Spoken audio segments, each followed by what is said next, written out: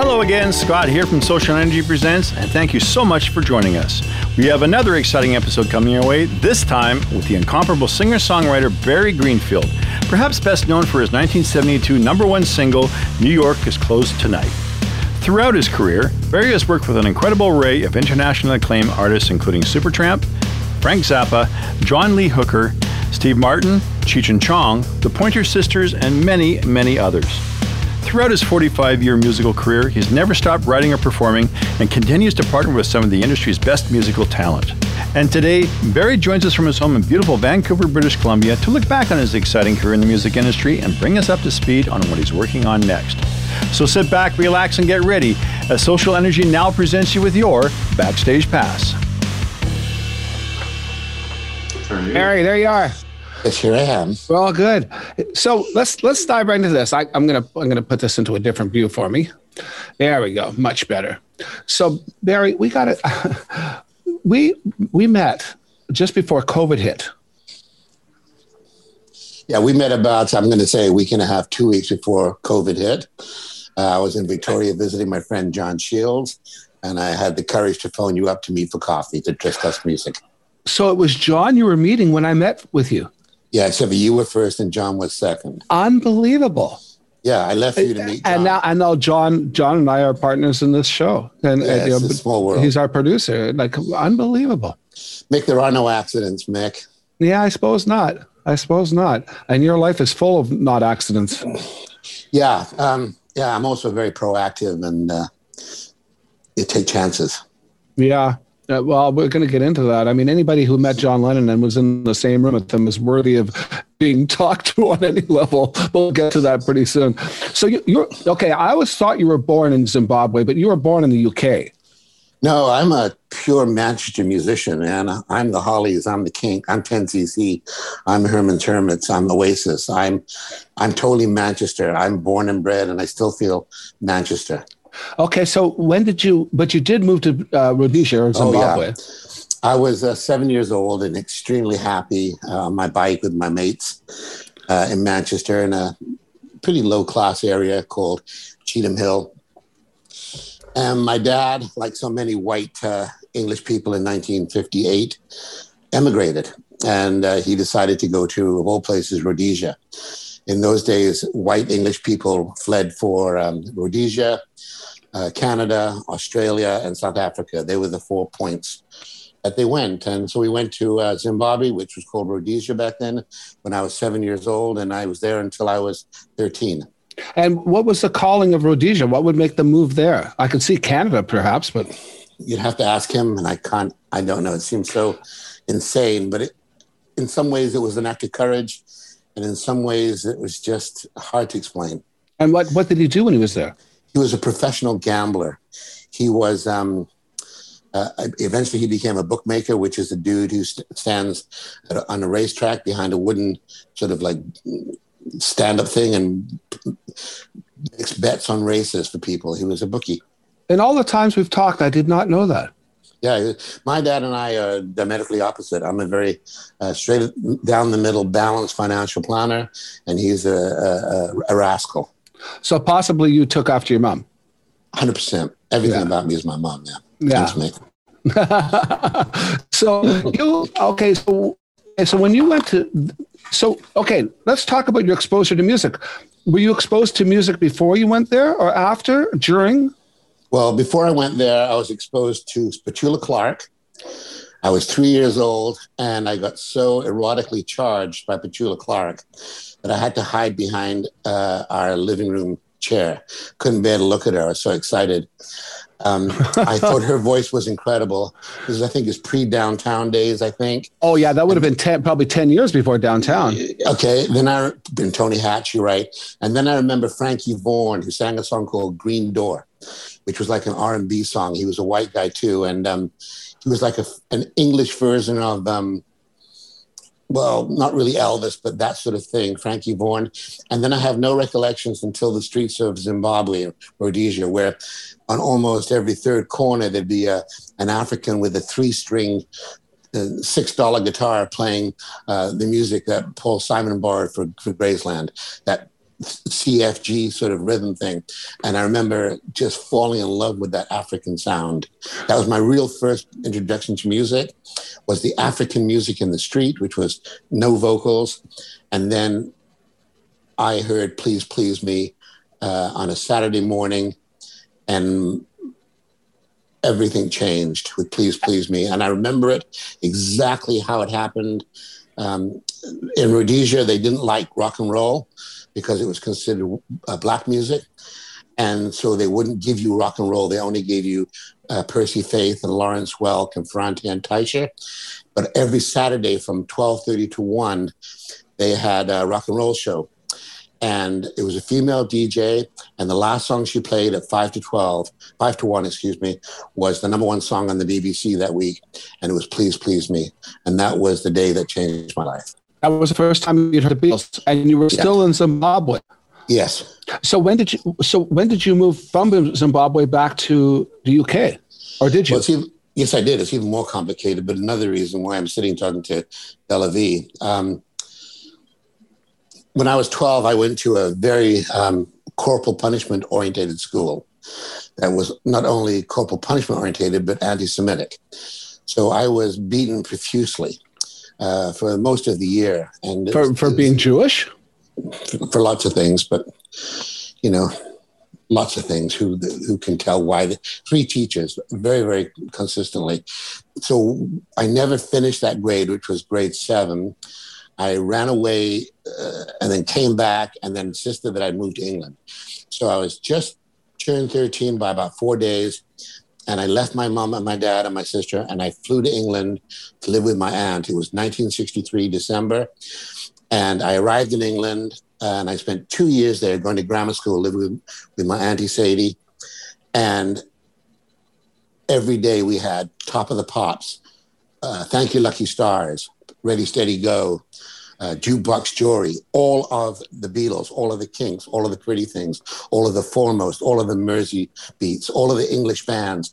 And they became my family because my mom and my dad and my sister were 10,000 miles away. So I fell in love with these bands. And I think at age 70, talking to Delavi, I can understand it. It feels like family to me, that music.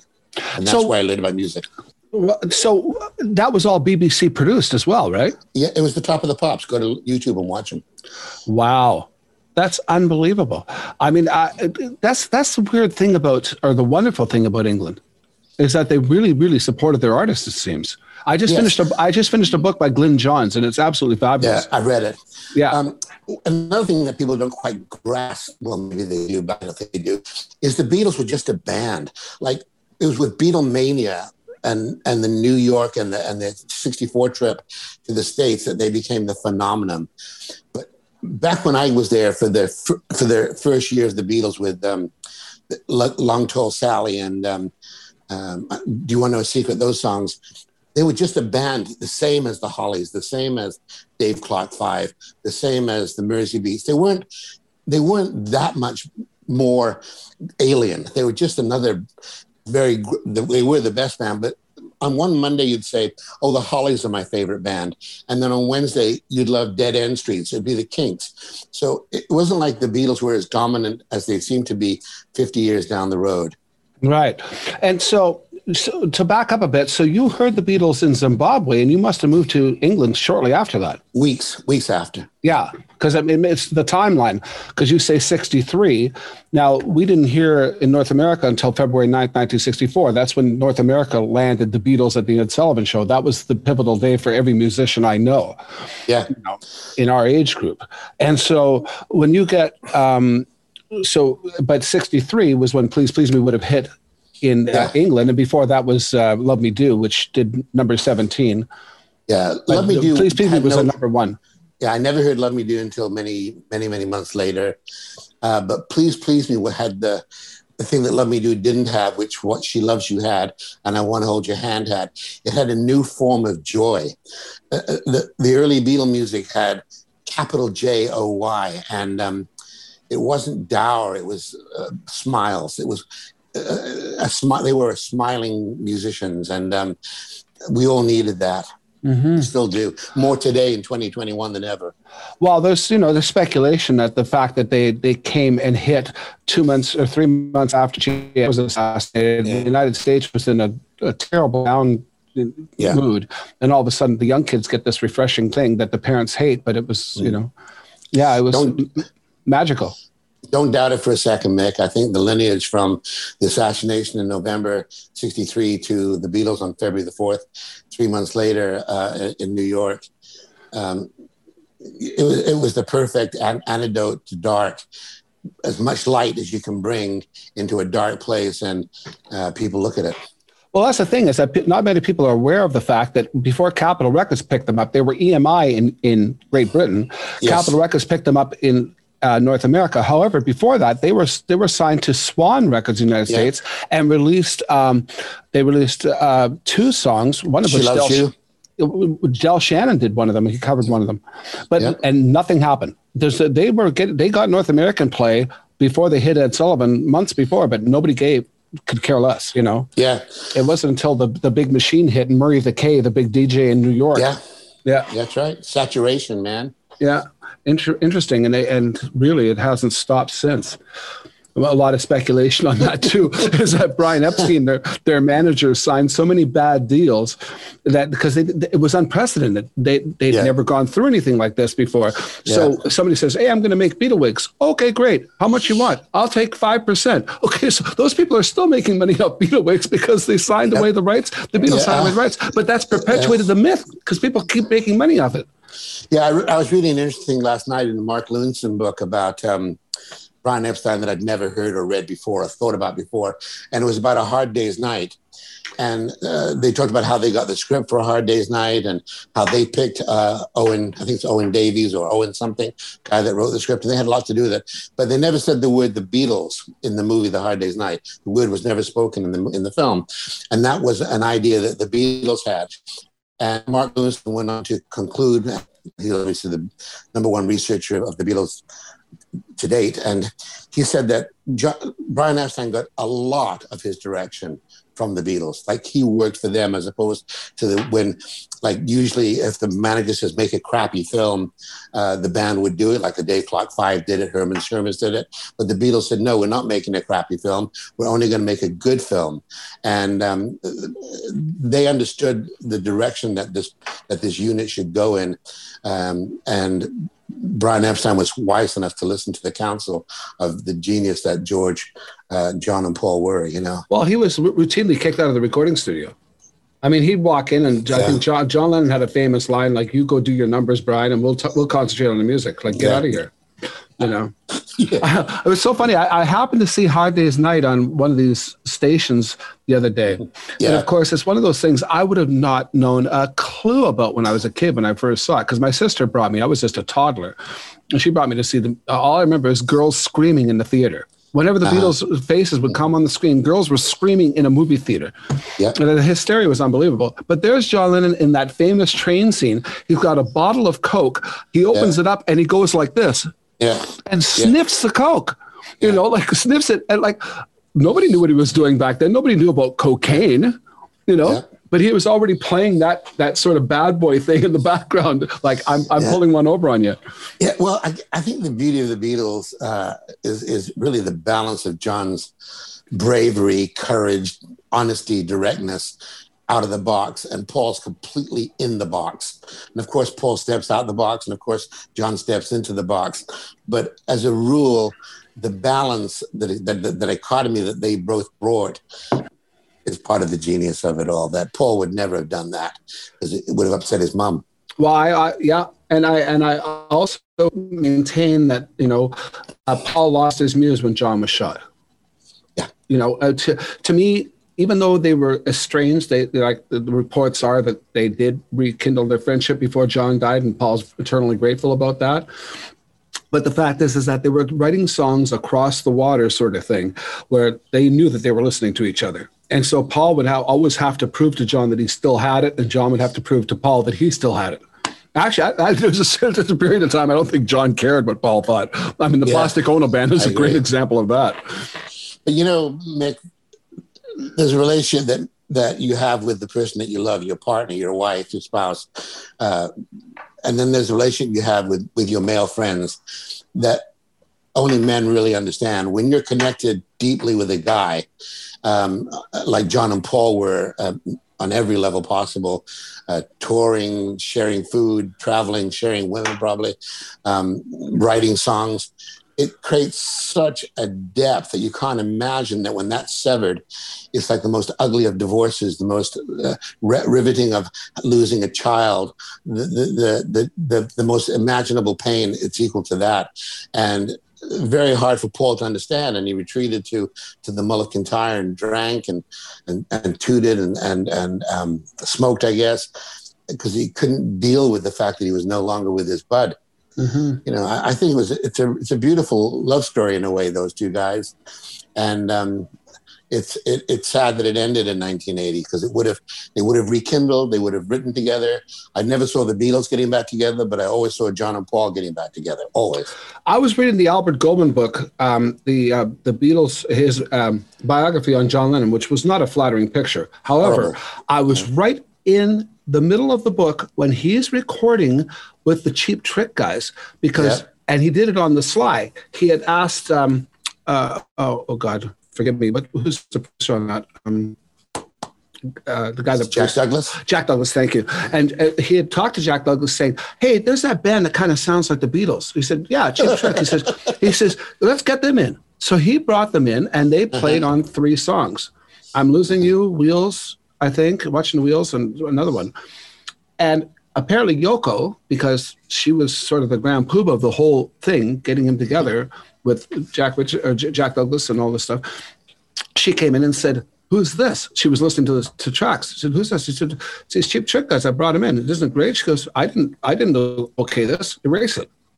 Wow. So basically the story is that John had the studio musicians, which were great, you know, all the guys that were hired, basically listen on headphones to what Cheap Trick had done and emulate it to the best of their abilities. But that's why Cheap Trick years later released those songs. They had copies of them and released the songs with John and them together. Well, they're beautiful. I think they're wonderful. Yeah.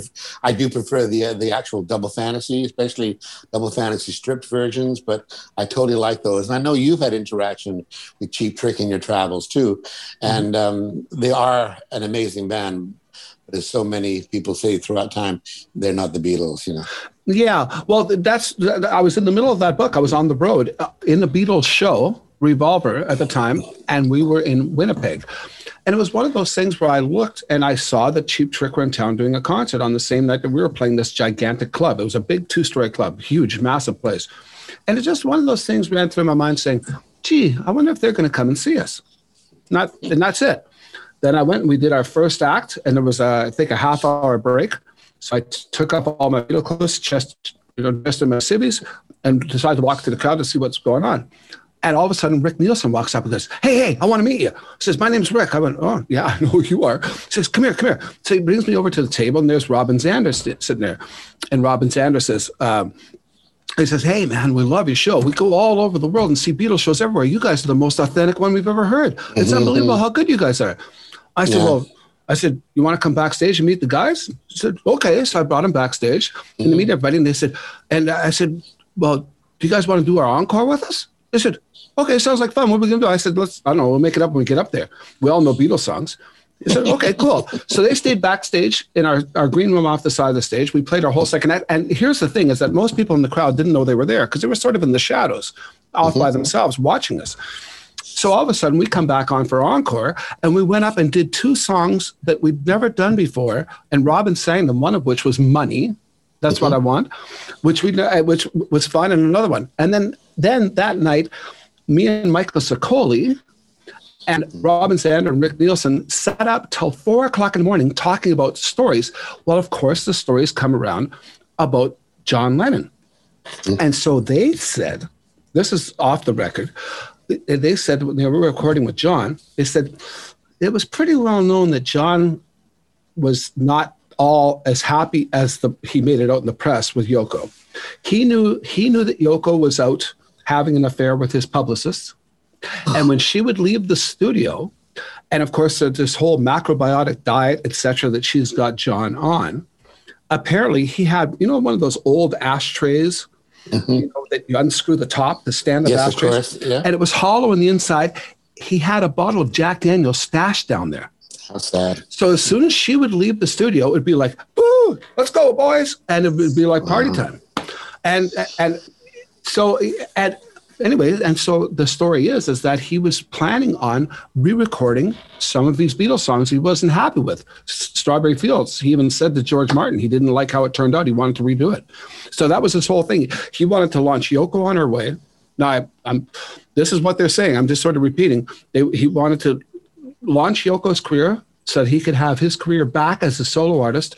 And part of his game plan was to start redoing Beatles songs again. Yeah, I had a thought the other day whether he would actually have done She Loves You in a live show. I was listening to She Loves You, the Beatles Oh, version. I love your version, by the way. Yeah, well, thank you so very much. One thing I just want to add to that story about John and Yoko is that a lot of the bitter songs that John wrote about Paul, with, of course, the climax being How Do You Sleep? John has said in interviews after the songs, hey, man, those songs were a lot about me. Not about Paul. And one of the lines in How Do You Sleep is jump when your mama says anything. And sorry, what was the line again? Jump when your mama says anything. Right. And he's referring to Linda, of course. Yeah. And, when you write songs, they always are a part of, you're talking about yourself on some level. Just as Trump is always projecting, when he says things, they're really about him. And I think John, a lot of the times, he was lost, man. His whole life, he seemed a little bit lost.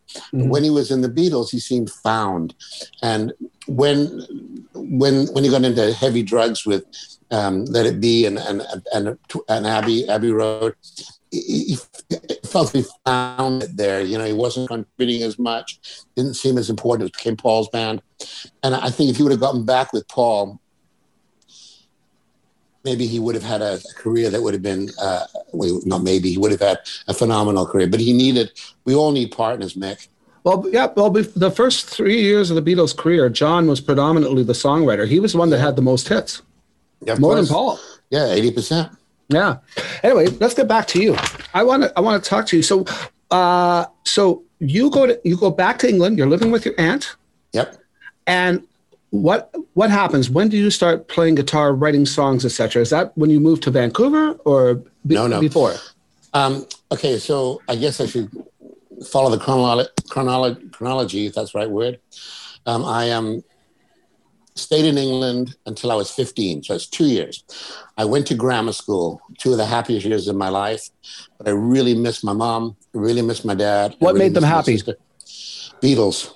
Kinks, okay. And being away from Zimbabwe. And being away from racism, being away from apartheid, and being away from danger, and being in my home, which this interview began with, Manchester. I love Manchester. I love Oasis. I love being around Manchester people. I feel at home there. When I'm back in Manchester, which I've been back, 50 times in the last 50 years, I just feel like this is my soul. I'm a Manchester lad. So, unfortunately, my aunt died when I was 15. So my mom took the opportunity to bring me back. So we didn't go back to Rhodesia. We went to South Africa this time and to Durban. And that was even worse. It was more racist. It was more, as a Jew, I can't handle racism. I can't handle hatred. It's not in me. And the way they treated brown people, the way they treated black people, you can't imagine as you live in it. It's like levels of class. Like there's a caste system. So I wanted a guitar. I wanted to play guitar, and my dad said, "Oh, you'll never stick with it. You'll never stick with it. You'll never stick." Went on for a long time, many, many months, if not years. And then one day, I don't know what happened, but he broke down, and I got a guitar. And there's a picture that I sent you of me and Jeff with that guitar when I was 15. Charles can bring it up for us. I want to take a look at that. That's that guitar. And I thought, Mick, I don't know whether this makes any sense to anybody who's listening to this, but I thought you could just pick up the guitar and start playing I Want to Hold Your Hand. I thought it was that simple, and I couldn't. I couldn't work out any song. I was totally not musical. I totally couldn't sing in key. I totally couldn't play the guitar. I couldn't do anything. So what did I do? I started writing songs. Interesting. So because you couldn't play their songs, you had to make up your own. Yeah. Interesting. And I remember being a kid, and I would, because we lived in Durban, we didn't hear the Beatles or the Hollies or the Kinks or the Who. We knew the song titles. I used to look at the hit parade in the newspaper. And I remember seeing My Generation. And I remember seeing, what's the other one by the Kinks? You Really Got Me. And I wrote a song called My Generation, and I wrote a song called You Really Got Me. And I told people this was the Who song. So I played My Generation, my song, and I said, oh, this is the Who song. I mean, terrible, isn't it? But I did it. Not really. I think it's brilliant. They believed it because I guess the songs had legs. Charles just said the same. He said, OMFG, same here. So, by the way, I don't know if you were able to see it. You might have to swipe on your iPad. No, I did see the picture. Did you see the picture? Now, yeah, who is Jeff in the picture? I had three best friends in South Africa, Jeff, and Murray. And that's my best friend, Jeff. He's just sitting, that's my apartment building where I lived when I was a kid. And that's me playing, I think, C with my $20 guitar. And that was I only knew C and G. And I think I worked out D. And I had a friend in the building who was in the top Durban band. They were called the Deans. And he taught me some chords.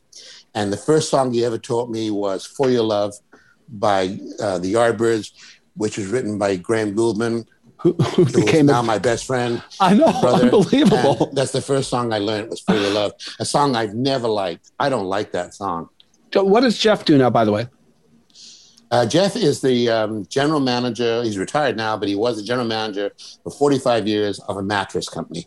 Wow. Never left South Africa. Isn't that great? He looks the same, but he has no hair. Okay, so we gotta move. So you get this guitar in South Africa. Yeah.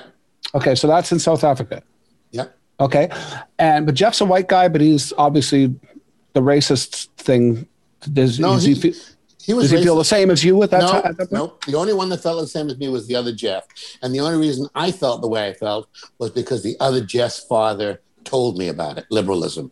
If you're not told, you don't even think about it. If you live in Krakow and there's a concentration camp down the road called Auschwitz, you don't think of it as a bad place if you're not told it's a bad place. It's so weird how the brain works. I was racist until I was 14. Interesting. Because you didn't understand. No, I thought it was it made sense. My dad, my mom, both are racist. They both told me that Africans were way below us. And I thought, well, it must be. Well, shamefully, I mean, I was totally homophobic. I was homophobic until I started working with homosexual people, and I went, "What the hell am I worried about?" What? Like all of a sudden, these are normal people. What the hell's the matter with me? And so I try to, and I have so little patience for people that are still homophobic or are still racist and all that sort of stuff. And there's a term called woke. It's overused these days, but so I'm not going to use it. I shouldn't. But the thing is, I have to remember that I was that until my eyes opened up. Just because their eyes haven't opened yet doesn't mean it's not going to. That everybody has their time, hopefully. Maybe they might go to their grave being that way, and that's a sad thing. Yeah. But, it's a weird thing. Anyway, so let's go back. So now you went to South Africa. Where'd you go from there? Back to now I was a devout anti-apartheid supporter. I was a devout believer in moving out of this environment of racism, and I began my campaign to get my family to move out of Africa. And we went to Canada, to Vancouver, because my dad had two brothers living there, and he was offered a job. So we packed up.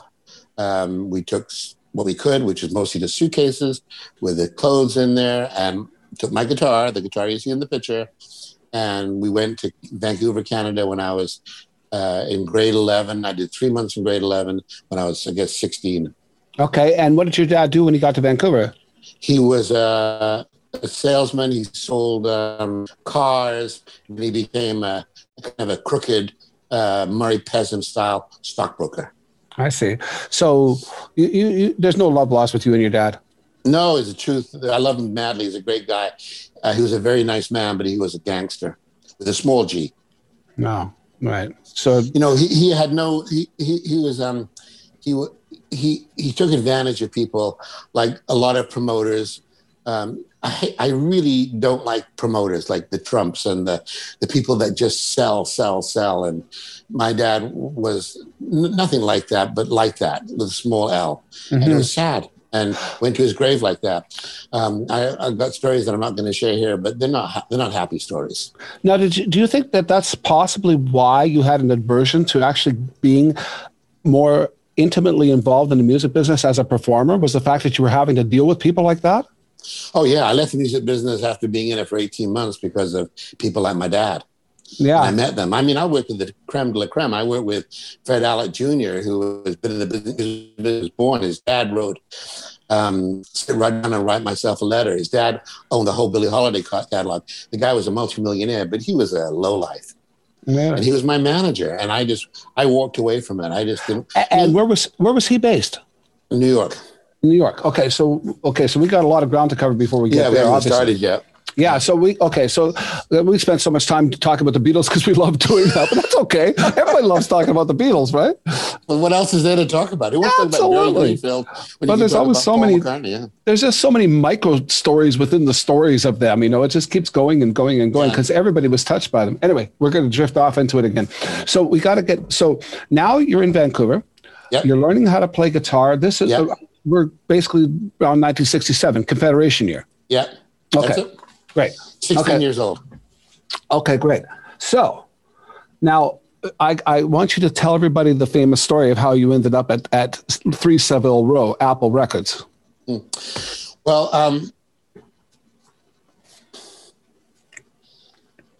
I don't really know how I found the courage to do it. I don't really know how I had the idea to do it, but I didn't spend days mulling it over or discussing it with my friends. I watched John and Paul on The Tonight Show on May the 14th, 1968, and they came out with their sports jackets on. They looked different than the mop tops. They looked older and cooler, and not my generation. They looked like older. And they said, come to London, bring your songs, bring your poems, bring your movie scripts. There'll be nobody there in a gray suit, and we'll listen to them. And John Lennon said it was one of the most worst experiences he had doing that show because Joe Garagiola instead of Johnny Carson hosted, which is how Johnny Carson can be there, I don't know. And so I went. 3 months later, I got on a plane. I saved my money. I worked at Budget Rent-A-Car to make the money. I was in Berkshire University. I was in grade 12. I don't remember. But I got on the plane and I flew to London. And I got off the plane. I went to Earl's Court, got myself a room, left the room, got on the tube, went to 3 Savile Row, looked at it, couldn't believe I was there, went back to the hotel room, crashed because I was so tired from the long flight. The next morning, I went to Apple at 10 in the morning. I walked up the stairs with my little guitar, not scared, not nervous, didn't even really think what I was doing, how crazy to do this. And I walked up the stairs, and I was telling Charles before we started, Mick, that sometimes memories you think are completely crystal clear, but who knows? So this is my memory, brother. This is one of the most important days of my life, and I did think about it a lot. This is my memory. So I'm walking down this long sort of hall, and there's this desk, oversized oak table, desk table, oversized, much too big. And there was this very young English girl, Cockney girl, maybe she was 17 or 18, sitting behind the desk. The desk was more or less empty.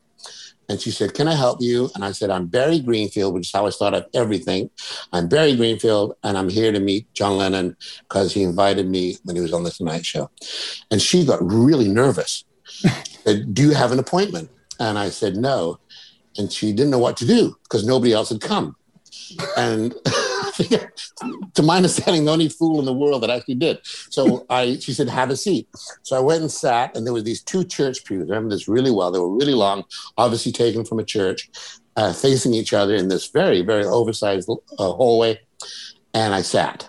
And lo and behold, 5 minutes later, up the stairs comes John, followed a few steps behind by his wife.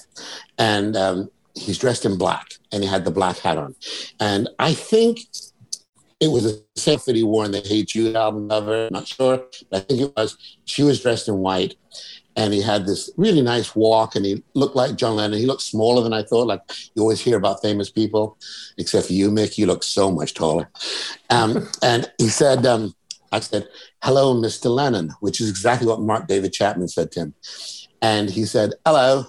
And he smiled at me with just a smile that just melted me. And then Yoko walked by, didn't say anything. And then they walked off into a room where I believe Alan Klein was sitting. I'm not really sure, but I think it was. And Alan Klein was the Beatles manager at that time, for people who don't know. Just began. And they'd been in Apple for less than 10 days. And the other beautiful part of this story is the McGree picture of the apple cut in half, which was, I don't know, 8 feet by 8 feet, 10 feet by 10 feet, 1,000 feet by 1,000 feet. And a huge picture of this apple was on the floor behind her. It hadn't even been hung yet. They hadn't even hung the picture of the apple. It was still on the floor. I remember that. I thought, Jesus, I must be early. They hadn't even hung the pictures yet. And then I'm sitting there, and this dude comes out. And this is the part of the story where I'm not sure. I've always thought it was Derek Taylor because looking at pictures of Derek Taylor, but I don't really remember. And this dude comes over, and he was in his mid-20s, and he goes down on his knees. And he's, "Hello, how can I help you?" And I said, "Well, I've come to give John my songs. He invited me from Canada." He said, "Well, John's kind of busy today. Can you leave a cassette?" And I guess I was freaked. I didn't have a cassette. I said, I don't have a cassette. I've never recorded a cassette. I've never recorded any of my songs. And he said, "Well, how are you going to show them to John?" And I picked up my guitar, the guitar you see in that picture in the plastic case. And he said, "Oh," and he thought for a second, and, "Well, will you play them for me?" And I thought it was really nice of him. And I said, "I'd love to." But I wasn't scared. I don't know why. And then we walked past John, and I walked down these long hallways. Every room was empty, as far as I can remember, to one right in the back. And there was a white shag carpet that was really, really dirty. And there was nothing in the room. And we sat down on the floor, and I pulled out my guitar, and I played him 10 songs, and he just loved them. And do you want me to go on? Please go. Okay, yeah. So he just loved the songs. And he said, "These are beautiful songs, Barry. These are great. Can you come back tomorrow? I want to speak to John." And so I put my guitar back in my case. And I sort of remember getting really nervous then because I didn't know quite, I wasn't really expecting anything. And so I go down the stairs and I go into the street. And the first thing I do is I go to a payphone. And in those days in London, it's hard to believe, children, but you could put a shilling in the payphone. How much is a shilling, by the way? 10 cents. Okay. And you could say, "I'd like to phone collect to Canada." And they would phone collect. Your mom would answer. My mom would say, "Hello. And we have a collect call from your son, Barry. We accept the charges." And she would say yes. And I said, "Mama, I just was at Apple, and they really loved my songs." And my mom, God bless her soul, she said, "Well, you write very good songs, Barry." And I thought that was beautiful. I remember her saying that. "Well, you write very good songs, Barry." She always loved Sweet America best, as does my wife. And you'd actually written Sweet America back then? Nope. I wrote that for 10cc a couple of years later. Oh, okay. Okay, let's get to that. Let's get to that. Okay. So I then went back the next day, and this dude, who I think was Derek Taylor, the publicist, walked me to EMI, Manchester Square, 10-minute walk. We talked about the Beatles. We talked about Apple. It was really interesting. He wanted my opinion of the songs. He wanted my opinion of the Beatles. He wanted my opinion because I guess I was a regular guy. And I can't remember what I said, but it was obviously positive. Now, who is this guy? Derek Taylor. He was the publicist. So you talked. Oh, so yeah. I mean, it makes sense. It makes sense that it would be Derek Taylor. It does, because he ran the Apple organization. So yeah, and there wasn't many people there. It wasn't like there was hundreds of people around. There was like no one. Yeah, there was no one there. There was John, Yoko, that dude, I think was Alan Klein, who was an old guy smoking a pipe, a Galois cigarette, I guess. And then there was the young lady behind the reception desk. And I didn't think I saw anybody else but this Derek Taylor guy. Apple had just opened. They hadn't done any hiring yet. They had just moved in 3 suburbs. There was no furniture. It was it was like a vacant office building. And the only thing that made it appear to be the Beatles was John Lennon was there and the picture of the apple on the floor. Right. So I walked into Ardmore and Beechwood at Manchester Square. Now, Manchester Square is where the Beatles shot the Please Please Me album cover, where the railing is, and the blue greatest hits, and the red greatest hits. Right. So I stood at that railing and I said to Derek, is this the railing? He said, yeah, that's the railing. And I stood there and I stood second from the end. And I stood there for as long as they'd let me.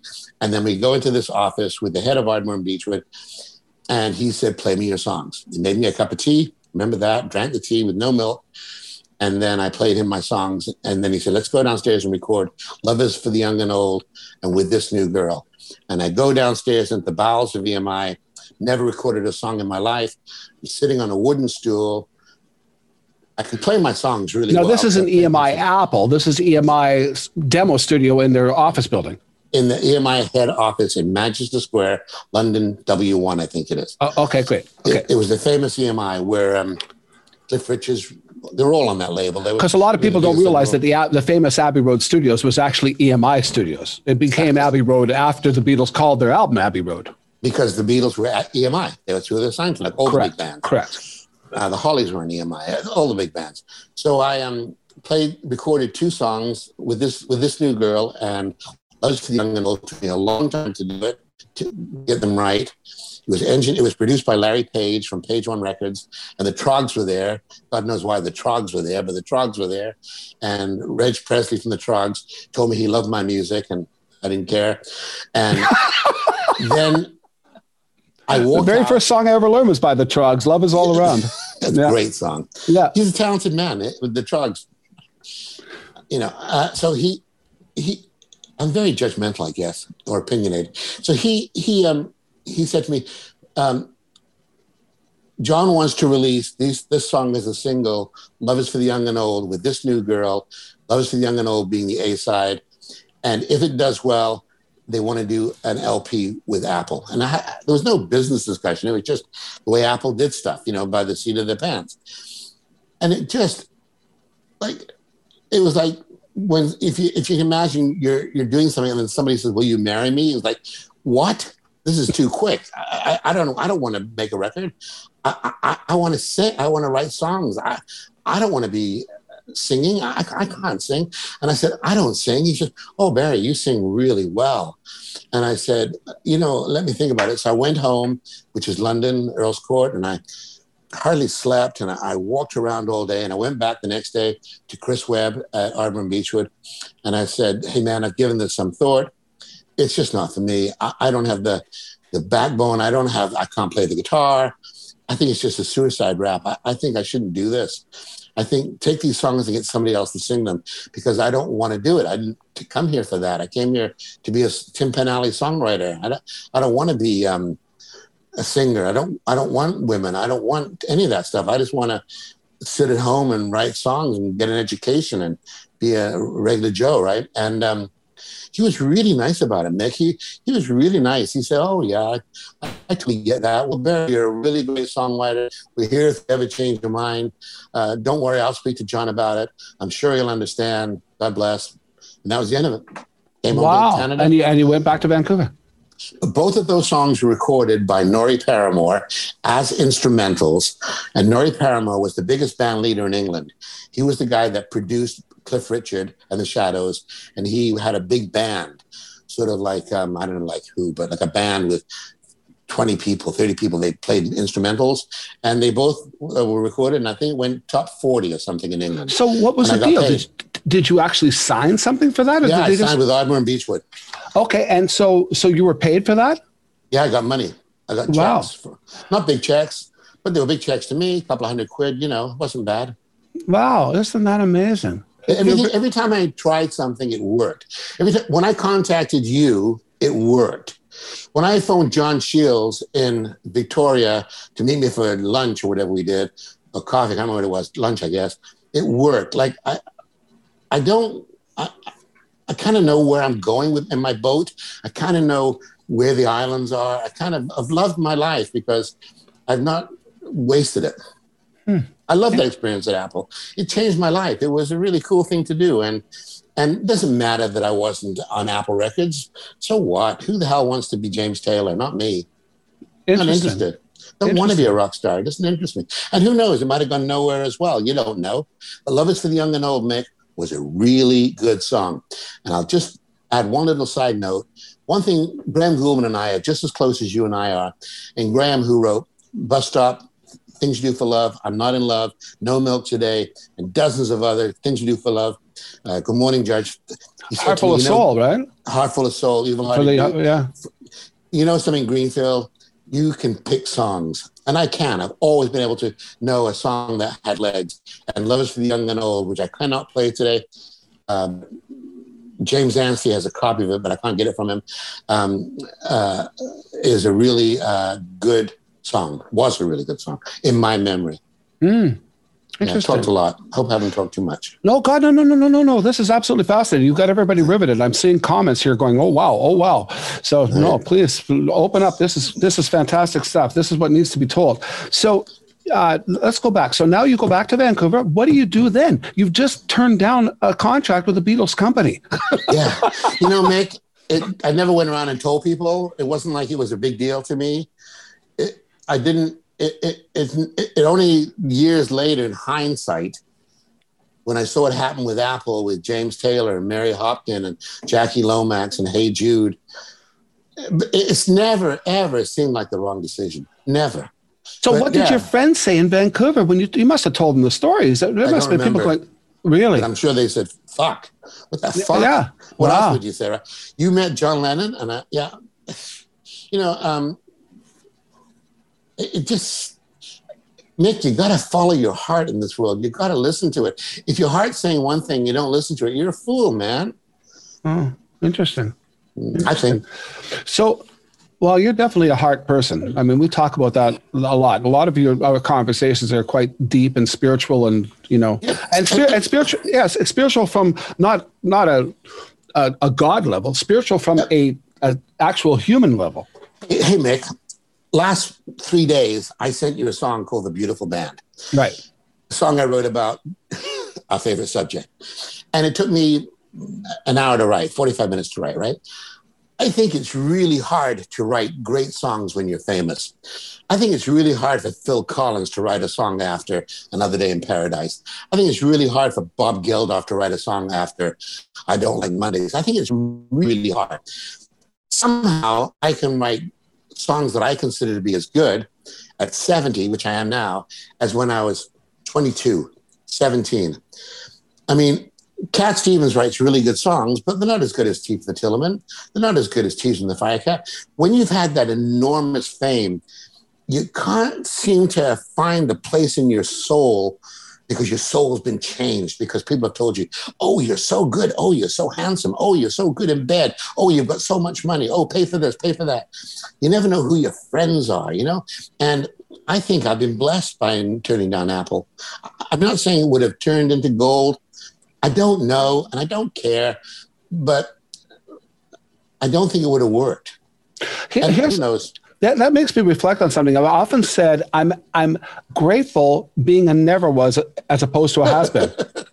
Because it's true. Because I'm always trying to achieve something that I haven't attained yet. Those people have already attained it and they're trying to get it back. That's a harder step. Well, Mick, you and I have done some songs in the last year and a half. We've done maybe 12 songs, and maybe 3 of them, Cupid's Arrow, Hanging On to You. I've got a very soft spot for I Wish Obama Was Here. We've done some gems, and it's because we were never wases. And I think something happens to you when even take a guy like James Blunt. He wrote that beautiful song called 1985 about how writing the song Beautiful, destroyed him. He could never write a song that anyone would listen to again. And it's a really interesting song for your listeners and viewers to search out. 1985 by James Blunt. It's on an album from 2018. And it talks about what happens when you write a hit song.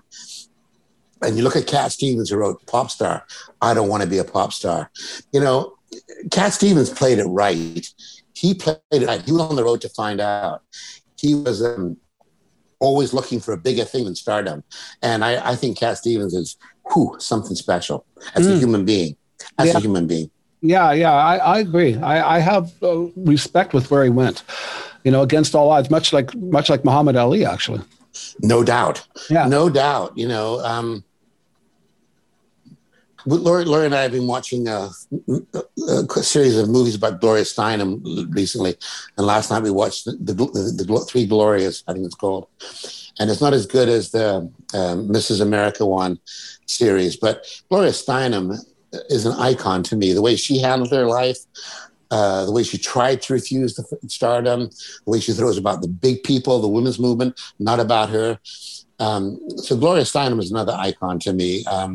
The women's movement has been incredibly important to me as well, because it's probably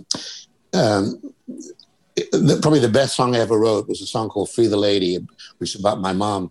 And it's a song I wrote in 1968, and it's on the Blue Sky record, the early years record. And that song still has legs. I'm going to resurrect that song. Interesting. Okay, so now you've gone back to Vancouver. Yep. But there's a whole other chapter that opens up a couple of years later, is it? Yeah, 10cc So how the hell does all that happen? Let's get onto that story. So you're back in Vancouver, and what are you doing with yourself? Have you gone to college? I heard that at one time you wanted to study law. I started law school and walked out of it. Didn't like the people in the classroom with me. I thought I don't like lawyers. Hey, lawyers, I don't like you. I don't think that lawyers, obviously this isn't true for all lawyers. I mean, there's obviously lawyers that help people, but money, the fact we have lawyers and people of medicine on such pedestals really irritates me. I think plumbers and electricians and grandmothers and cab drivers are important people, and record producers and John Shields, they're all important people. The lawyers irritate me, and I looked around the room and just thought, these guys aren't me. I can't spend 3 years with these people. So I walked away and recorded New York Post Night almost the next day at Tom Northcott's studio. Really? Yeah. And New York is Closed Tonight. Tell the story of that, because that song was incredibly, it got successful. And the Bo Diddley connection and all that. It's bizarre. Let's hear that stuff. Well, if you don't mind, I'll tell you how it came about. This is an interesting story, and it's true. Sure. This is much clearer to me than some of the earlier stories. But I was working at the Bay on Thursday nights, Friday nights, and all day Saturday in the very first teenage department at the department store. Prior to this, there was children's and adults. So in this year, which was, I guess, 1970 or 1969, they decided to open a teen department, which catered to people between the ages, let's say, 15 and 22 or something. So I worked in that department, and it was called Vibrations. So I went home one night and I wrote a jingle for them. And I went up to the general manager of the Bay and I said, I've written a jingle for the department. And he said, what? And I said, I've written a jingle for the department. And he said, okay. So I pulled out my guitar and I said, whoa, that's really, really good. How long will it take you how much will it cost me to make that a jingle into a 60-second piece for the radio? And I said, $600. And I could have said $4,000. I could have said 80. I had no idea. $600. Okay. Mary, write Mr. Greenfield or Barry a check out for $600. So I get a check, $600, a huge amount of money. And I found out the best studio in town was Tom Northcott's in 12th and Arbutus, Studio 3. So I probably get the bus to Studio 3 with my guitar.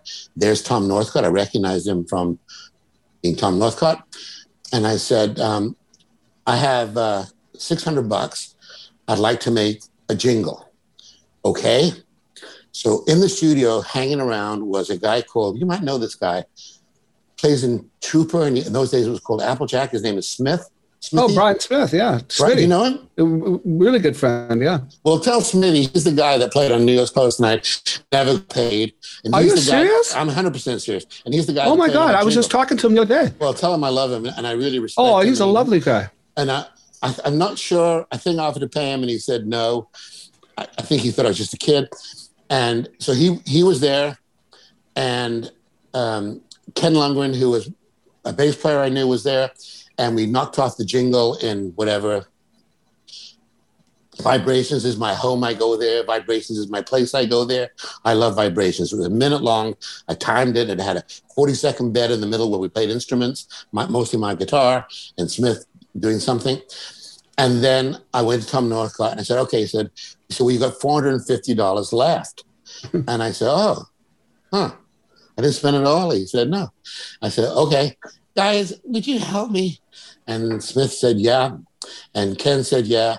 And so we went into the studio, back in the studio, and I had 2 songs ready, New Year's Close Tonight and a song called John Roll On. So we did New Year's Close Tonight in 2 takes. I played the acoustic guitar, Smith played the guitar, which has become an iconic sound to me, and Ken played the bass, and I played a hand drum that was broken. So that's why I had the heartbeat, boom, boom, boom. Whoever the engineer was, engineered it, and within 20 minutes, New Year's Close, now it's finished. We spent the next 3 hours doing John Roll On, and that was going to be the A-side. And that was the end of it. And Ken Lundgren, who was the bass player, worked for the Province. He was the Tom Harrison before Tom Harrison. And the Province was a local newspaper in Vancouver. Thank you for pointing that out. Yeah. So he was reviewing Bo Diddley. So he went to Bo Diddley to do an interview after Bo Diddley's show. I believe it was at the Commodore, but it might not have been. It could have been the Subway. I don't really know. And he said, hey, can I play you this song about New York? Played it for Bo Diddley. Now, Bo Diddley is not folk music. I mean, I guess you could call that ethnic blues folky, but you wouldn't think, right? But he thought, oh, this is really great. Can I have a copy of that? So Ken gave him the cassette, because we had others. And the next thing you know, my phone is ringing, and I've got a phone call from this dude in New York, Fred Allett, Ahlert Jr. And he's got a New York accent, and he says, Barry Greenfield, this is Fred Allett in New York. I'm the owner of Blue Seas Music. We publish Bacharach and David. And I have a Third On Music, and I have Thursday Music. And I think your song is the #1 song. And I said, what song? He said, New York is closed tonight. I said, great, get someone to sing it. And he said, I want you to sing it. And I said, no. And it went on for 6 months, man. He'd phone me every month and begged me to sing the song. And I said, no. One day he phoned me 6 months later from this first phone call. He phones me up and he says, I'm in San Francisco on Thursday. Will you come down and meet me? And I said, well, I don't have any money to fly to San Francisco. He said, I will get you the ticket. Just go to Air Canada, give them your name, show them your passport, and they'll have a ticket waiting for you. I'll have a limo waiting for you at the airport. Get in the limo, and they'll bring you to a restaurant in Fisherman's Wharf, and you'll recognize me because I'll be waiting for you. Just ask for Fred. So I got on the plane the next day, went to San Francisco the next day, and I really liked him. And I signed the contract there. And he signed me to Laurie Records, Laurie, out of, I think it was out of somewhere in the East, Detroit or somewhere like that. Yeah, we've got pictures of all this. The Laurie record label. Yeah, and it came out and it went to #1 in Canada forever. And Darrell Burlingham told me it was the most played record in Canada in 1972. Yeah, and I world famous, Canada's famous DJ, DLB. He broke a lot of people. Yeah, he also was the reason Taking Care of Business exists. Exactly. And, he's the one that came up in the line taking care of business. He didn't realize it, but he did. And he's the one that told me New Year's Close Now was the most played song on Canadian radio that year. So you should be very proud of that, Barry. That's an achievement only one person achieves every year. And it got played so much, Mick, because of Canada content. I mean, the reason Terry Jacks exists, he sucks, is because of Canadian content. The reason Burton Cummings gets so much airplay, and he doesn't suck, he's okay, is because of Canadian content. I mean, I got so sick of Gordon Lightfoot, so sick of Anne Murray, so sick of Randy, so sick of those guys. Overplayed. And it's happened to the Beatles over the years, and it's happened to Led Zeppelin over the years. Too much play, right? It takes away some of the originality, some of the spark. And so New Year's Close Tonight fit in a 33% section, written by a Canadian, recorded in Canada, Canadian content.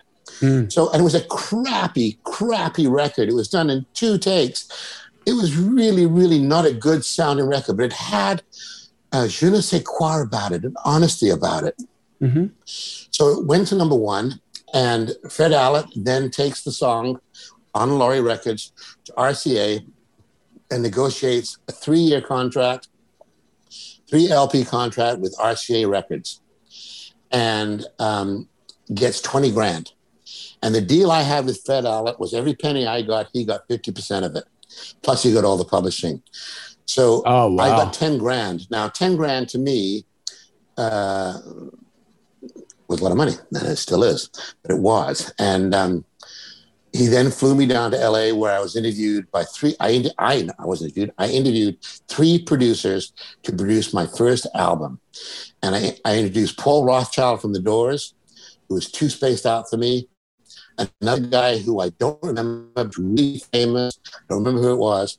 And the third guy was a really overweight by maybe 100 pounds, 5'2", never made a record in his life. The staff producer at RCA, David Kirschenbaum. And I really liked Kirschenbaum. I liked his softness. I liked his heart. I liked the way he talked to me. I liked the way he loved his wife, who he's since divorced, but he loved his wife. I love people who love their wives. John Shields. I love that. And I picked him. And Fred said, how could you pick him over Paul Rothchild? And I said, I think Paul Rothchild's a fantastic record producer, but he doesn't really listen to me. He just talked to me. And I think I want to be part of the record. If I'm going to take this huge step that I've refused, I want to be co-producer. I know what I want. I don't want to be told how to do it. And Kirschenbaum, to his degree, let me have a big input. And so we made this LP built around New York's Close Tonight with the best players in America. It's called Double Scale Players. And it was probably some of the finest 3 weeks of my life. All those in New York Close Tonight. So who are the players that were on that album? Did you have some good ones? Yes, like name ones?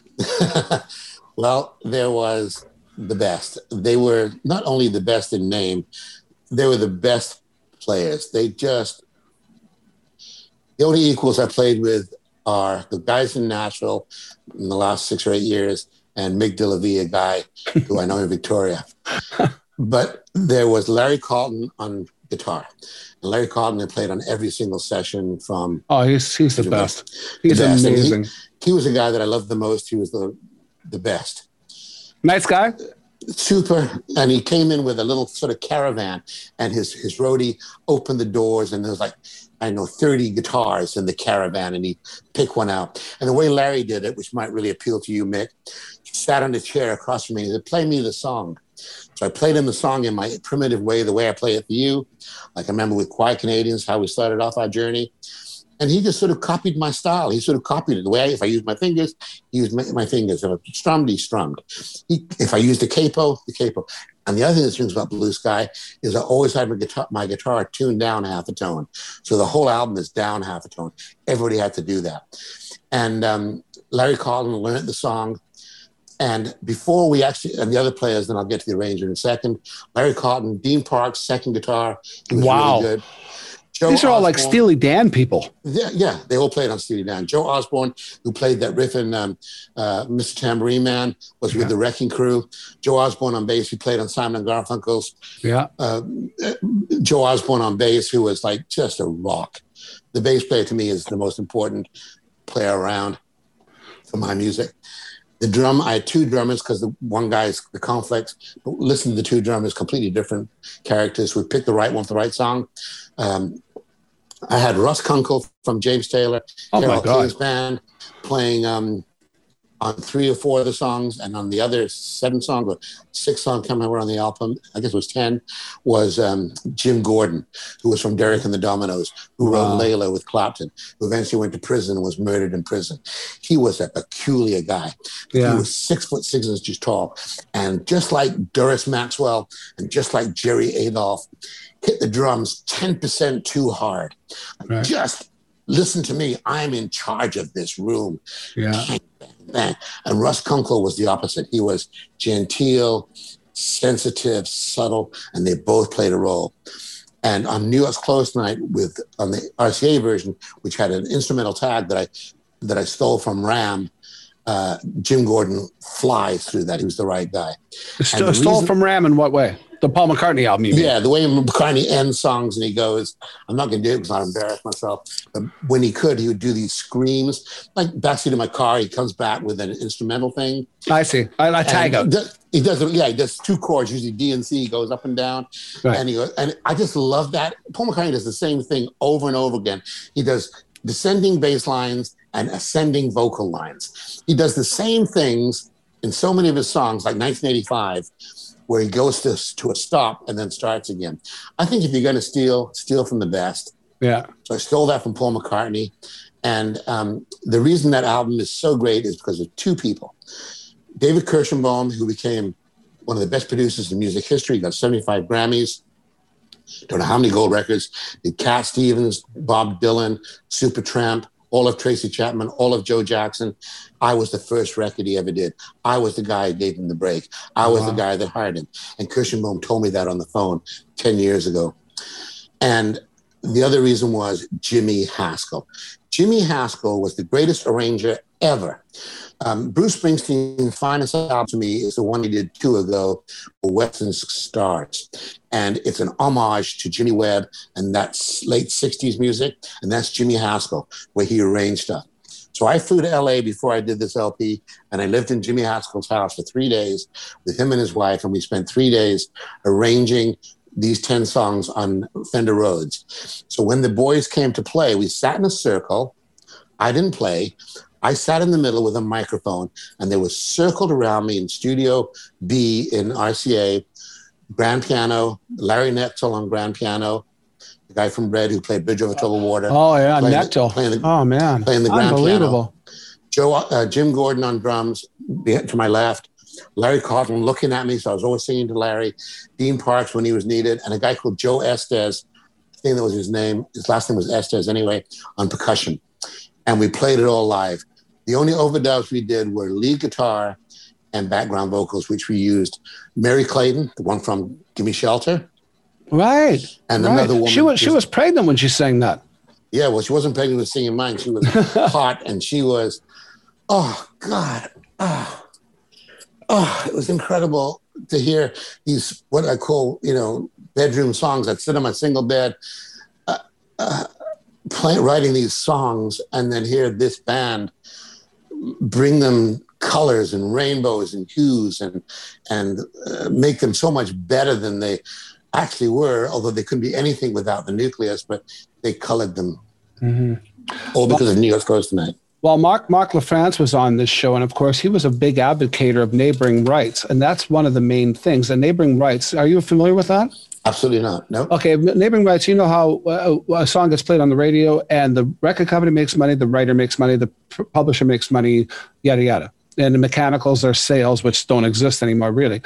But Mark lobbied for something in Canada that was recognized all over the world, except for commercial radio in the USA, which may turn around now, with the new president coming in, with Biden coming in. But anyway, getting back to the story, Amen. Neighboring rights is basically it's a royalty for the people who played on the song. So rather than just make what's his name? Norman Durkee made, I think it was like $60 or $70 playing piano and taking care of business. And he walked out. That's all he made off that song. Now with neighboring rights, like Mark is collecting big checks now because it wasn't accepted by commercial radio. I got to go on in the United States, but it was accepted by digital radio. So when digital radio hit, and it hit in a big way, look at Howard Stern. He's still the biggest radio show in town, and he's not on commercial radio at all. Yeah. And so Mark is making a pile of money now as a session singer player. And you just said why. You took those bedrooms, they take those bedroom songs and that nucleus of a great idea and make it into this majesty. It's you can't understate how important great musicians are on a song. Well, I'm a financial planner and have been for 42 years. And you learn when you do financial planning in a corporate environment that you always deal with the guy or the lady who signs the checks. You deal with the head. In this case, it was the guy who wrote the song, Barry Greenfield. But the corporation is dick without the key people, without the controller, without the general manager, without the product manager, without the people the HR people. So your corporation is only as good as the nest, and your song is only as good or as shit. Like, you know, people say, oh, McCartney was the most talented Beatle. Bullshit. The four of them.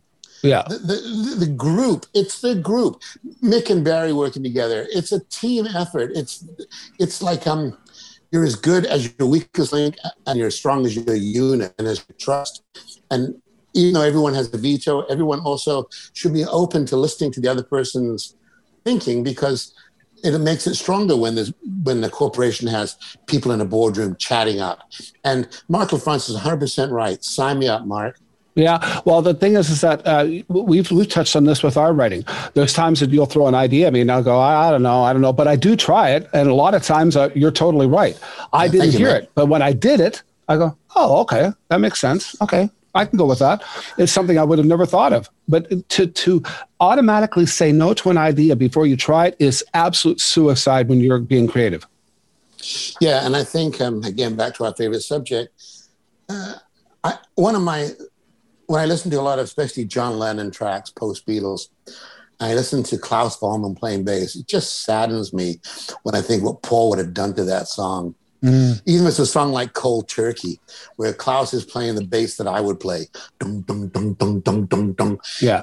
Paul would have done Come Together on it. He would have done something. And, you know, because he could get away with it with John. He could experiment with John. With all the other people, John was like Grand Poobah. So they just sort of did what he said. And that takes away. And McCartney, too. You know, McCartney's stuff has suffered because he doesn't have that friction. And the thing about John Lennon is that in the Wooden Fate, in 1957, when he was on that little trolley, when he was playing the songs, Bebop-A-Lula, whatever, and he met Paul McCartney that day, he knew that he'd be better with someone equal than just being the King Poobah. Yeah. And I think that never, ever changed. And I think his solo music, even a great, perfect song like Number 9 Dream or Mind Games, put McCartney and Harrison on those songs. And, you know, people rave and go on and on and on about All Things Must Pass, which is one of the best Beatles solo albums ever. Put Paul and John in there and you get Taxman. You know, put Paul and John in there and instead of running the, get something far more expressive like I Want to Tell You. It makes a difference. Mm-hmm. Well, what McCartney did with George's Something is out of this world. Yeah. The bass lines in that song are just... Yeah. They're as good as the song and as great as his guitar. That's one of his best guitar solos ever. It's a total departure from the melody. You can hum that guitar solo. Yeah. It's stunning, the work on that. Yeah. And I've got the tracks. There's another show I'm going to be doing on here with John, and it's going to be called Inside the Music. And we're going inside all of these tracks that I've been accumulating for years of the actual sessions. When you isolate what Ringo is playing on Something, of course, there's overdubs. In the bridge. You're asking me, will my love grow? I don't. What he's playing there is when you isolate it, you go, what the heck is going on? It sounds like a car crash, but when you put it in the song, it's unbelievably good. Yeah. There's a magical thing that happens with love, right? Whether it's you and your prominent other, personal other, wife, husband, the person that you love so much. That's so beautiful. And when you're in a room with the band, which of course you and I have never done, it's all been like this. Yeah, virtual. But when you're in the room with those four dudes, the parts, the whole is bigger than the parts. And that's because the word love is just, they love each other, and those crazy things that Ringo would try, Paul might massage a little bit. No, just a bit less Tom. And together they came up with these brilliant interludes that are evident in so much of their music. The whole is greater than the sum of its parts. It's basically this company that we have with Scott here. That's been alluded to a few times. It's just there's a magic that's created when you get like-minded people together, coming together, because we're growing exponentially with this little enterprise, and we love it. It's the same as me and you with our songwriting, how fast that came together. Yeah. And let's talk about Howard Stern for a second. Do you think it's just Howard Stern? Of course not. No. Robin Givens is huge. Yeah, and the smaller people, there's all kinds of people that make it happen. The ones that pick him up in the morning in front of his apartment, and bring him to work. It's all integral. It's all essential. And the reason Howard Stern is the biggest voice in radio is because of Howard Stern plus, plus, plus. And the reason Blue Sky works so much is because of all of those guys in the room and Jimmy Haskell. I never work with weak. I only want to work with people that are my equal or, more importantly, better, because you shine when you're with better. You're forced to rise. If you're working with people that are better than you in their field, you have to play your A game. Otherwise, it's going to be evident you're not carrying enough water. We have to go back a bit, just for a second. And I think this may have been when your relationship with Graham Goldman may have germinated. I'm not sure. But if you go back to 1970, because New York was closed, was what, 73? 72. 72. So 2 years earlier, you're in the UK and you meet up with Harvey Lisberg. Yeah. And he's the manager of Herman's Hermits at 10cc. Is that how you meet Graham Goldman? Yes. Okay. So, but now 10cc, were they together in 70? I didn't hear about them until much later. No, they were called Hot Legs, and they didn't include Graham. The very first record 10cc ever made in the studio was the 10cc Barry Greenfield song, Sweet America. It's the first time they ever got together. They recorded your song? Sweet America, they're the backup band, and Graham produced it. Is that right? Yeah, there's a different version. That's the English version that was the BBC record of the week that 10cc did. Wow. They weren't called 10cc, they were called Hot Legs. Remember Neanderthal Man?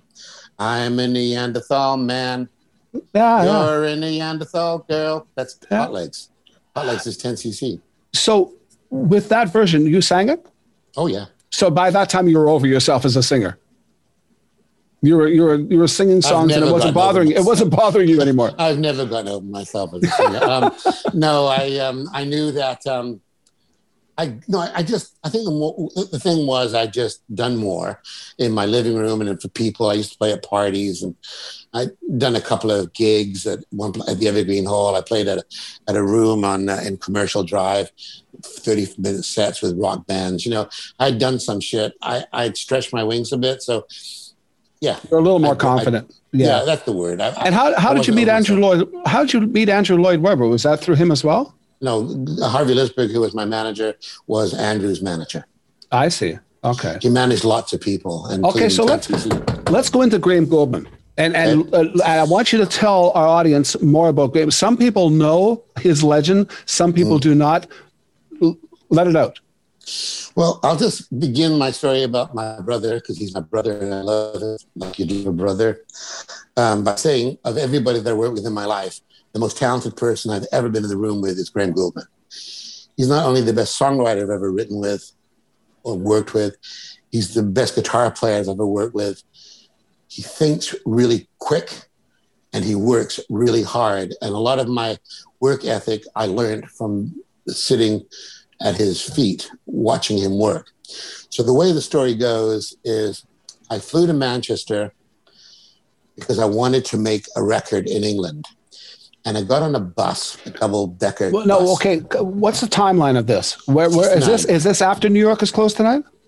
No, this is before New York is closed tonight. Okay, 68. Okay. So I flew to Manchester to live with my Auntie Sadie. No, she was dead. To live with another aunt. And I got on a bus and I had my guitar. And for some reason, which again is angels, as Laurie would say, guardian angels, there was a girl on the bus. And I went to the girl and I said, do you know any musicians in Manchester? I'm here to meet musicians. And she said, oh, well, my boyfriend is Lal Cream and he's in a band. And I said, oh my God. Can I have his phone number? And she said, yeah. So she gave me his phone number. Now, Lal Cream was, for one of the more evil description, the short guy in 10cc. Yeah, God being Cream. Yeah. God being Cream. So I came home and I phoned Lal Cream on the phone. He answered the phone and he was pure nasty. He was furious that this girl gave me his phone number, furious that I'd have the audacity to phone him. I spent a lot of time with Lal over the next 2 years, next year and a half, and he was not a nice guy. The other three guys were really nice, but he was not. So I got the bad one, but it worked out anyway. He said, "Don't effing speak to me, you effing asshole. I don't have time for this shit. Phone my manager." "Oh, well, thank you so much, Lol." I always thought Lol was a stupid name. His name was Lawrence. And I said, "Thank you so much, Lol." God, Lol. Suits him. Have you ever heard the song, "I Want to Rule the World, the Biggest Man That Ever Ruled the World"? They wrote that about Lol because that's who he was. He thought he was just God. Wow. And he gave me Harvey Lisberg's phone number. So I phoned Lisberg up. And again, an act of courage. The lady on the bus was an act of courage. Phoning Harvey Lisberg was an act of courage. And going over to Harvey Lisberg's house that night was an act of courage. And going to Apple was an act of courage. Phoning you was an act of courage. So he says to me, Harvey Lisberg says, "Oh, well, I don't know. What do you got?" And I said, "Well, I'm a songwriter, and I'd like to talk to you about my songs. I'm looking for a publishing deal." He says, "Where do you live?" And I told him. He says, "Well, that's about a 20-minute walk from my house. Come on over." And I said, "When?" He said, "Now." So I take my guitar and I walk the 20 minutes. And I'm not very good at directions, but I do find the place. And I knock on his very, very, very expensive house. And this sort of rotund accountant, because he was an accountant before he was a manager of Herman's Hermits and Burying the Dreamers, opened the door. And he was quite kind, quite warm, quite friendly. He took me into this very small little study. And I pulled out my guitar and I started playing a song. And before I was 30 seconds into the song, he picks up the phone and he phones this person and he says, "You're not going to believe it. This guy walked into my house 5 minutes ago and he sounds just like Cat Stevens." And I'd never heard of Cat Stevens. And this guy says, "Uh-huh." And he says, "Come on over and listen to him." And this guy says, I know this now, but I didn't know then, "I'm on my way to the airport. I'm leaving for the airport in 10 minutes. I'm going to Mallorca on holiday." So Harvey says, "Well, stop in on your way to the airport. Only for 10 minutes. So guy puts down the phone and he says, "Graham Gouldman's coming over to hear your song." And it could have been Paul McCartney to me. Graham Gouldman is like the top of the food chain. He wrote "Bus Stop," "Look Through Any Window," "No Milk Today," "Evil Hearted You," "Heart Full of Soul," East Side, West Side. Back when he was like 14, 15. When he was like 14, 15, he was amazing. Yeah.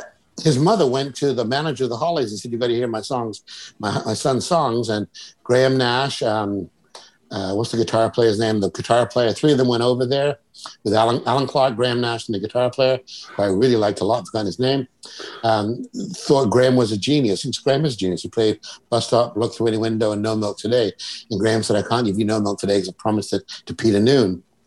For Herman's Hermits, so anyway, 15 minutes later, in walks this really tall guy with this heavy coat on, expensive, heavy scarf on, and his wife, Susan, who I fell in love with, and says, "What you got?" And I played him 3 songs, and he says, "All right, they're brilliant. I'll be back in 10 days. We'll go in the studio with my friends, write me a single." And I said, "What's a single?" And he said, "Write me a song that's no longer than 3 minutes and 20 seconds, and make sure it has a chorus, and make sure it fits repetition and for the radio." And okay, because I didn't care about singles. Mm-hmm. And it was gone. Graham Gouldman was gone. And Harvey Lisberg got paperwork drawn up, and I signed a contract, and he agreed to pay me £25 a week to sign with his Kennedy Street company.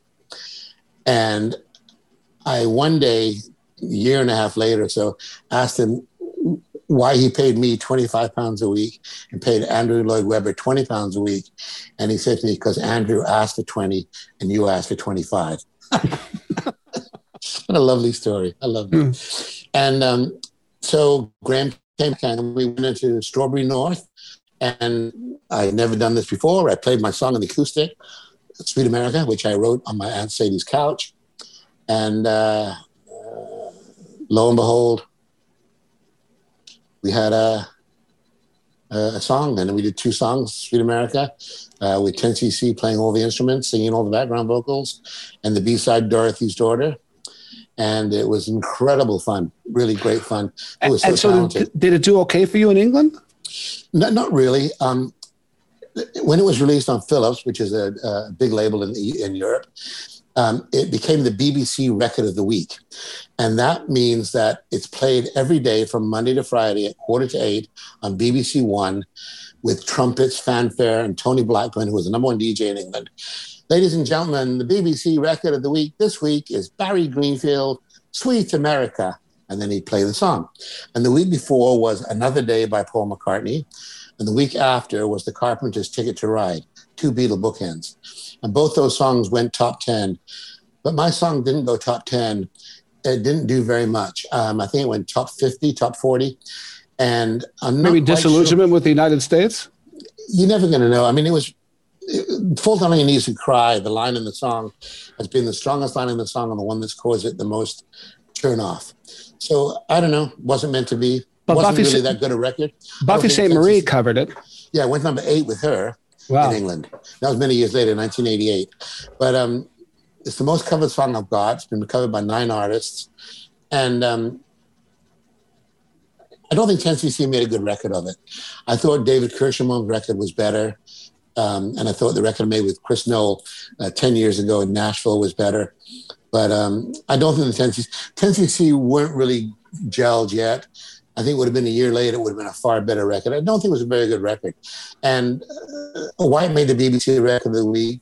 I don't know if that was payola or reality.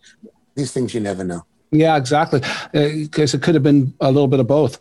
Now, the thing is with Graham Goldman, you talk about him as a brother. I mean, you became really close to him. I mean, his mother was like your mother.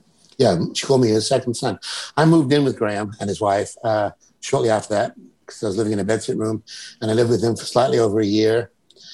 And we wrote, I don't know, a dozen songs together. A couple of them got recorded. We were just like you and me. It was like easy. Yeah. To this day, I mean, we spoke on the phone last week. I mean, he's 74. He lives in London with his third wife. He's actually a lot different. He's 5 COVID. Thank God. Oh, he had COVID. Yeah, he had COVID. He got in Australia when 10cc were touring Australia, the same time as Tom Hanks. Tom Hanks, yeah. Right. Yeah, it only lasted for 2 days.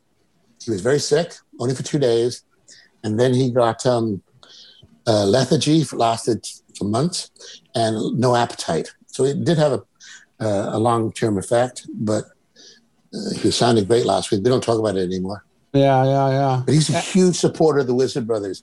He's a huge supporter of me. He's a huge supporter of the Wizard Brothers is what we call our project, by the way. Yeah. Some people don't know who the Wizard Brothers are. So. Hey, well, it's just and he's just there for me. I don't ask anything. I don't ask any favors. I ingratiate myself in his life. I think that's why it's lasted so long. I don't ask him to do this or do that. He just says to me every year or two, I say, should I stop sending you shit? And he always says, send me everything. I want everything. And I'm sure I'm the only person he does that for, but I don't know. Yeah, you forwarded his emails to me, and they're always so gracious. I mean, for a guy who's had such an incredible career and who's so well connected and so well respected. I love that song that he wrote after he came off tour with Ringo. Yeah. Yeah, you sent that to me? Yes, I did, and we've talked about that. That was a big thing for him, touring with Ringo. Like he's the same Beatle freak as you and me, and we've talked a bit about it, I guess, off the record, and he was really honored. That was not. I mean, I know Randy's played on those tours, and Todd Rundgren and other people, but he really was honored. And he just did a short tour. He did a few dates in Europe, a few more dates in the States. He says he's not going to do it again. I don't know whether he'd be invited back or not, but he said Ringo was a true gentleman and treated them all like kings. And Ringo seems to have his favorite all-star band now. Steve Lukather's always there. Todd Rundgren's always there. Yeah.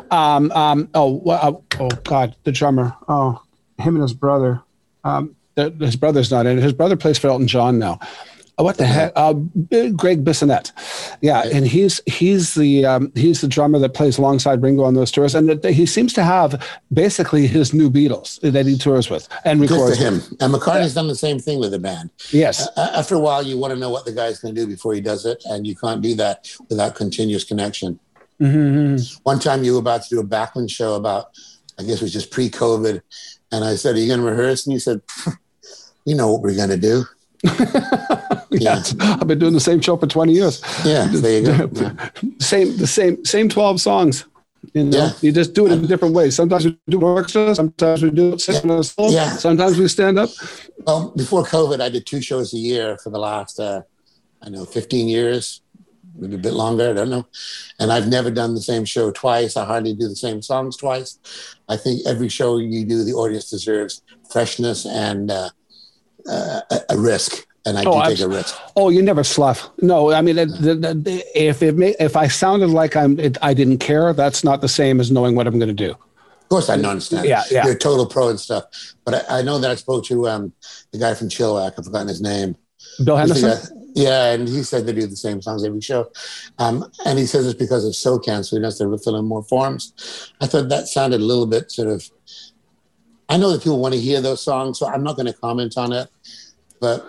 I like to hear deep catalog. I'd love to do some deeper cuts with Randy. Randy's written a lot of songs that I'd love to do that got airplay. They didn't. Yeah. They're not. Ain't seen nothing yet or taking care of business. But I mean, there's some like there's a song he had out called "Shelter You" years ago that I just love, and I wish we would do it. You know, tons of other songs. Yeah, and "Hey Jude" and "Let It Be" deserve a rest in the McCartney songbook too, because. You know, it's just the same thing. I mean, you need to do. I'd like to see him do an album of John songs. I would love that. You know, Paul sings John. I would love to hear him sing Imagine. I'd love to hear him sing Love. I'd love to hear him sing In My Life. I would love to hear Paul sing John. I'd love to produce it with you. I'd love to have that shot. Right. Wow! Don't hold your breath. Yeah, I know. I'll get on that right away. He's my next call, by the way.